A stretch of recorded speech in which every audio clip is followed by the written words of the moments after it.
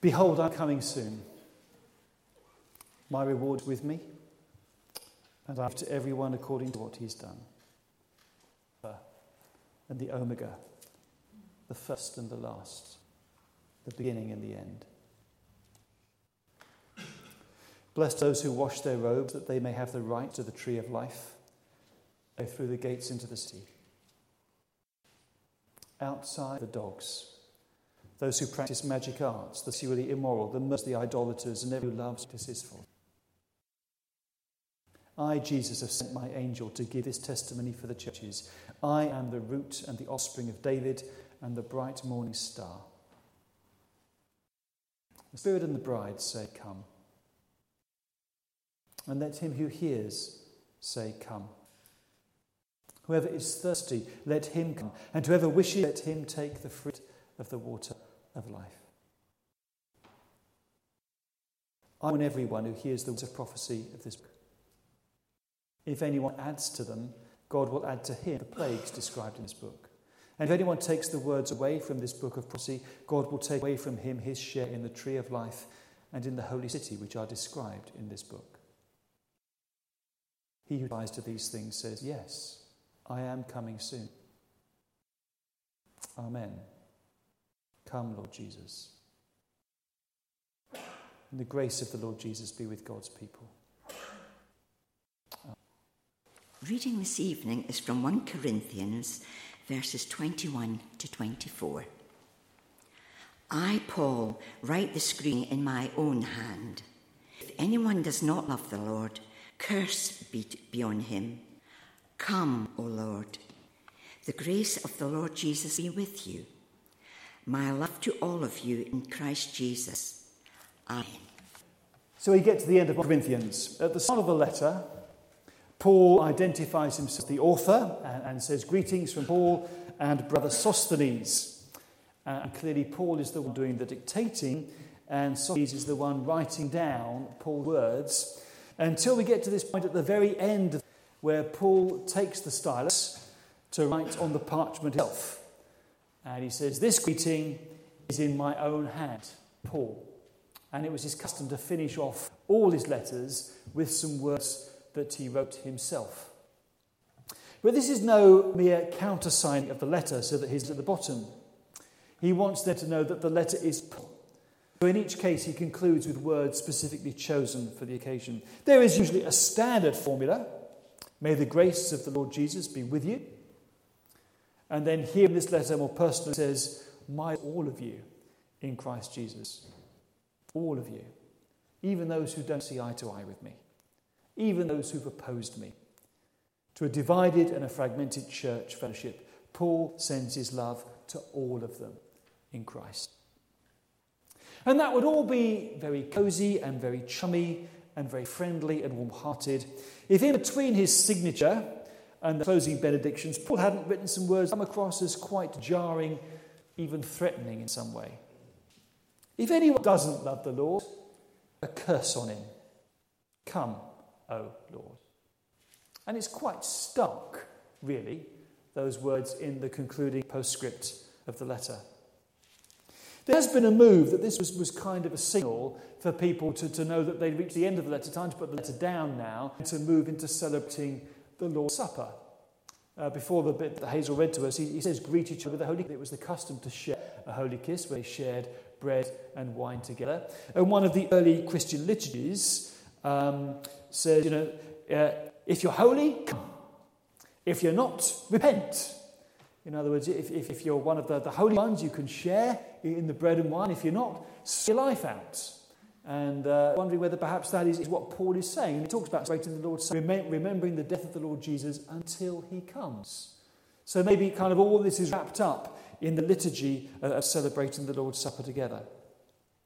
But Paul's language is actually a lot stronger than anything you find in connection with the Eucharist. You're cursed if you don't love the Lord. And the come is not an invitation for people to come and share in the meal.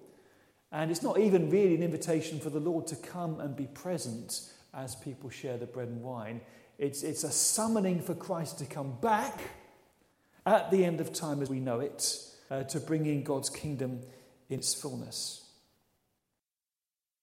In ancient rhetorical practice, you tended to conclude an address with what was called the peroration.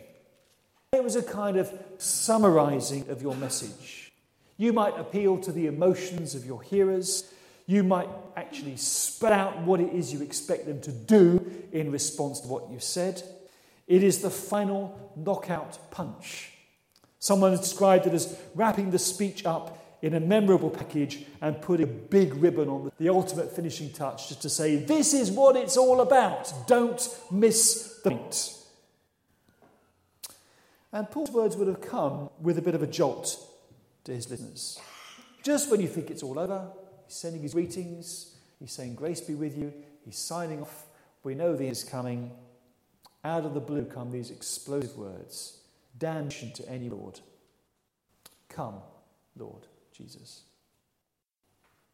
So there's one point Paul wanted to leave his hearers with, is this, bottom line, the thing that matters is loving the Lord. If you love the Lord, fantastic. If you don't, he couldn't put it much stronger than saying, a curse is on you.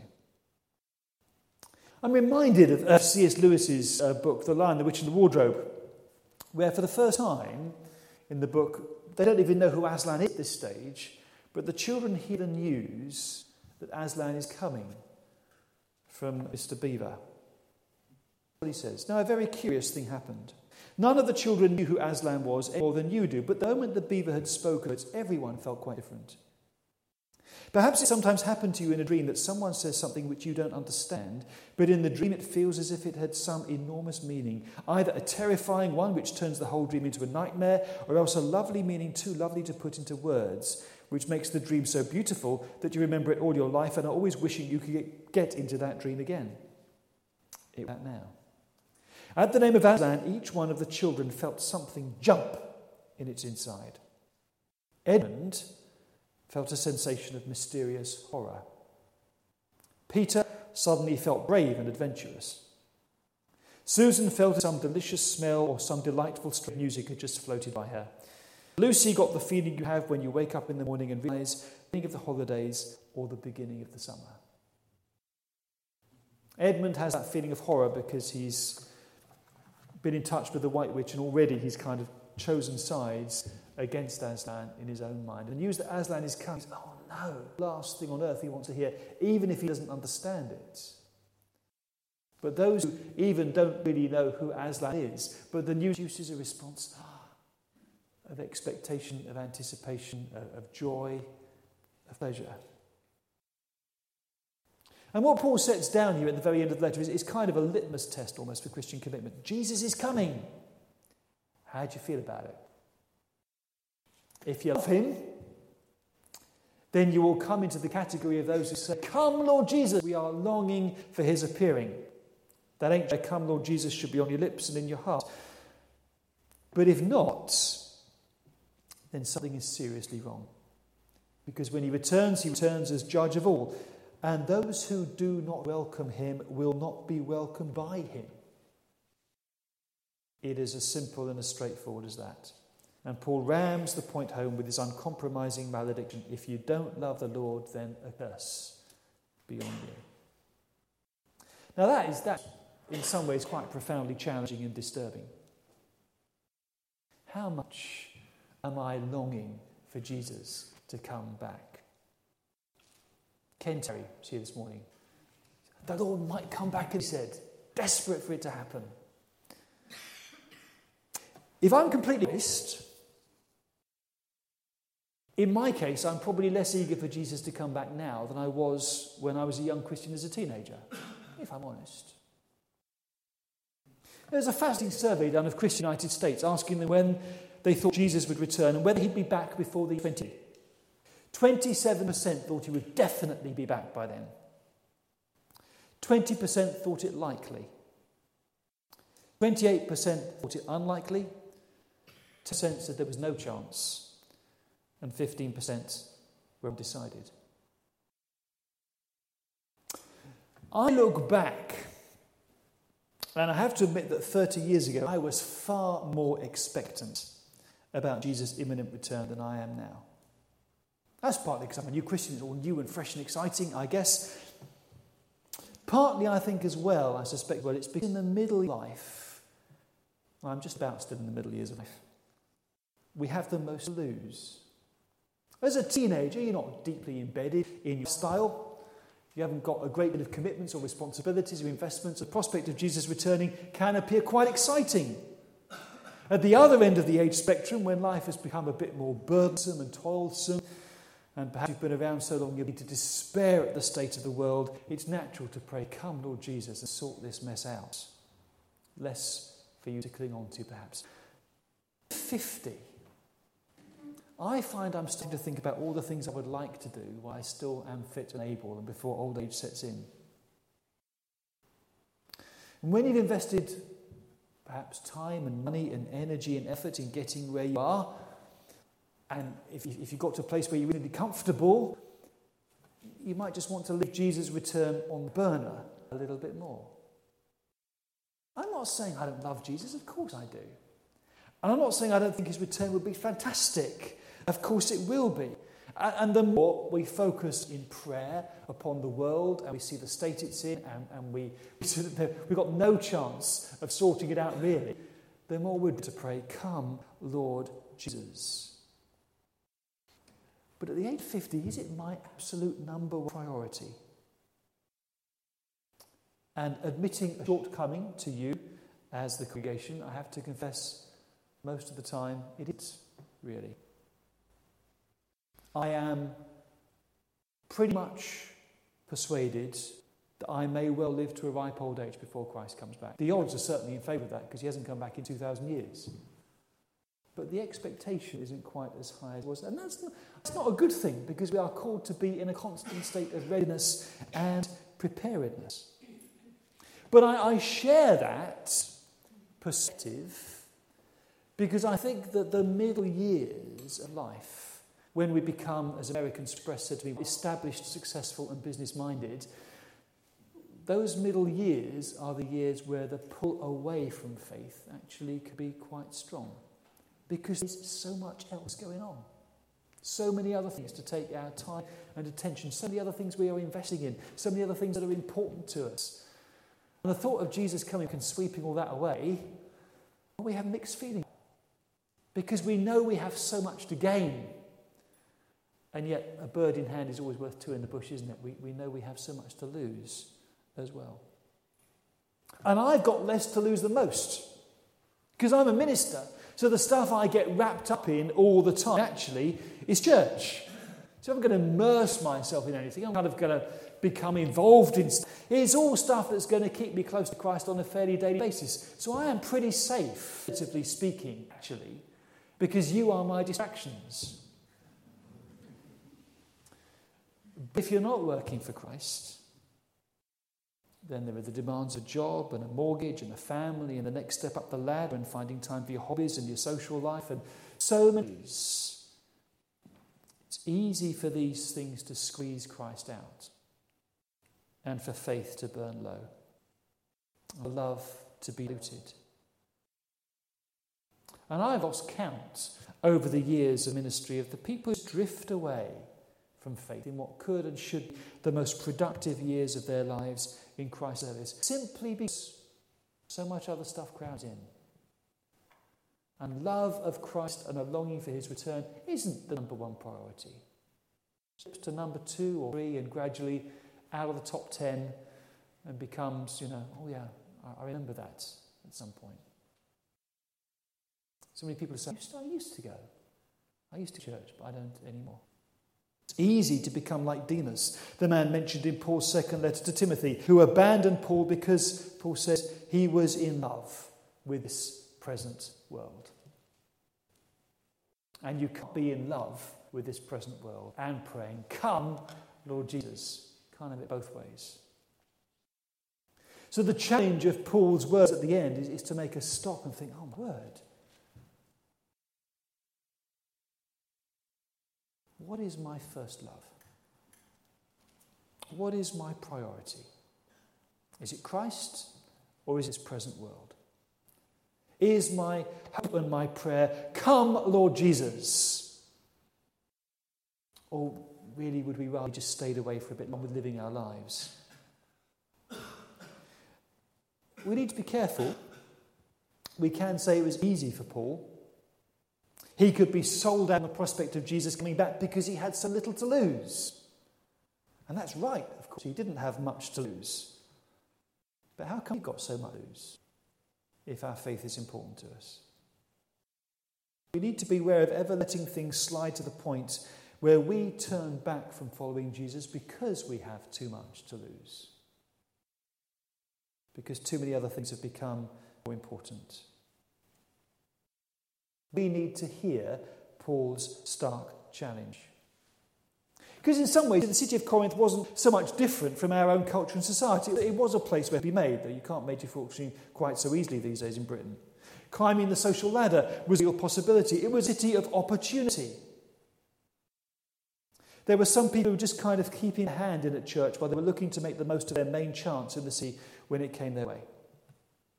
And that kind of coloured their whole behaviour in church. Paul accused them of being arrogant, putting pride in their own intellectual and wisdom before the loving of service others. There were people using church as a means of improving their own social standing and were looking consciously or not for things they could turn to their own advantage. They were there in church, but were they really loving Christ and longing for his return? Well, some of them perhaps have got their priorities mixed up a bit. And for even those of us who are immersed in the life and work of Brighton Road Baptist Church or another church if you're a visitor, we need to remember that from beginning to end it is first and foremost and only all about Jesus. If we forget that, we forget that being a Christian is about acting, thinking and like Christ, as the Pope put it so well the other week. Because if we lose sight of Christ, then church does begin to become a real burden. Without Christ, church is a lot of hassle.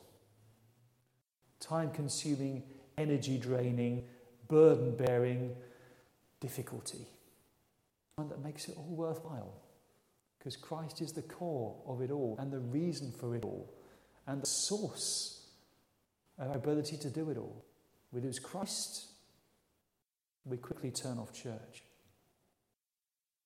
The point of Brighton Road Baptist Church, the reason why we gather here once or twice on a Sunday, isn't so that I can indulge myself by preaching a sermon to a crowd of people. It is so that we can all help each other live better lives for Jesus. That's the bottom line. That's the goal and purpose of what we're about. And if he's out of the frame, then something is seriously wrong both with the church and with our lives. It is about Jesus or it is about nothing. Has to be about Jesus, loving him, living for him, serving him, and anticipating his coming again. Remember what he said about people knocking the door of heaven saying, Lord, we prophesy in your name. We cast out demons in your name. He says, actually, I never knew you. Because they hadn't done what they hadn't lived their lives for him. So this is really important stuff. It is as important as it is challenging and disturbing. And we may really wish that Paul stopped dictating and not written those words himself at the end of the letter. We may wish that he'd express himself vehemently. We may even think that calling down a curse on those who don't love the Lord makes his protestations of love for everyone in Corinth sound hollow. And we may have serious problems with the whole idea of God cursing people who don't love Jesus. And yes, there are so many questions and issues and difficulties and problems with what Paul has said, but the bottom line is simple, straightforward, and unequivocal. Don't let your questions divert you from the point Paul is making. Do you love the Lord? That's what it's about. Do you love the Lord? If you don't, then you're in trouble. If you do, it should be your prayer, come, Lord Jesus. It's one of the earliest Christian prayers we know. Paul writes it in Aramaic, Maranatha, come, Lord Jesus. should be part of our prayer life, should be part of our expectation, should be something we don't let slip away. Because the knowledge that Christ is coming back will make us sit light to all those things that can divert us from putting him at the centre of our lives. When he comes, he will be Lord of all and all in all. Our challenge is to enthrone him and put him first in our lives now. To love him and live our lives for him, knowing that he died for us, rose again to be with us, and to bring his kingdom and eternal life. Come, Lord Jesus.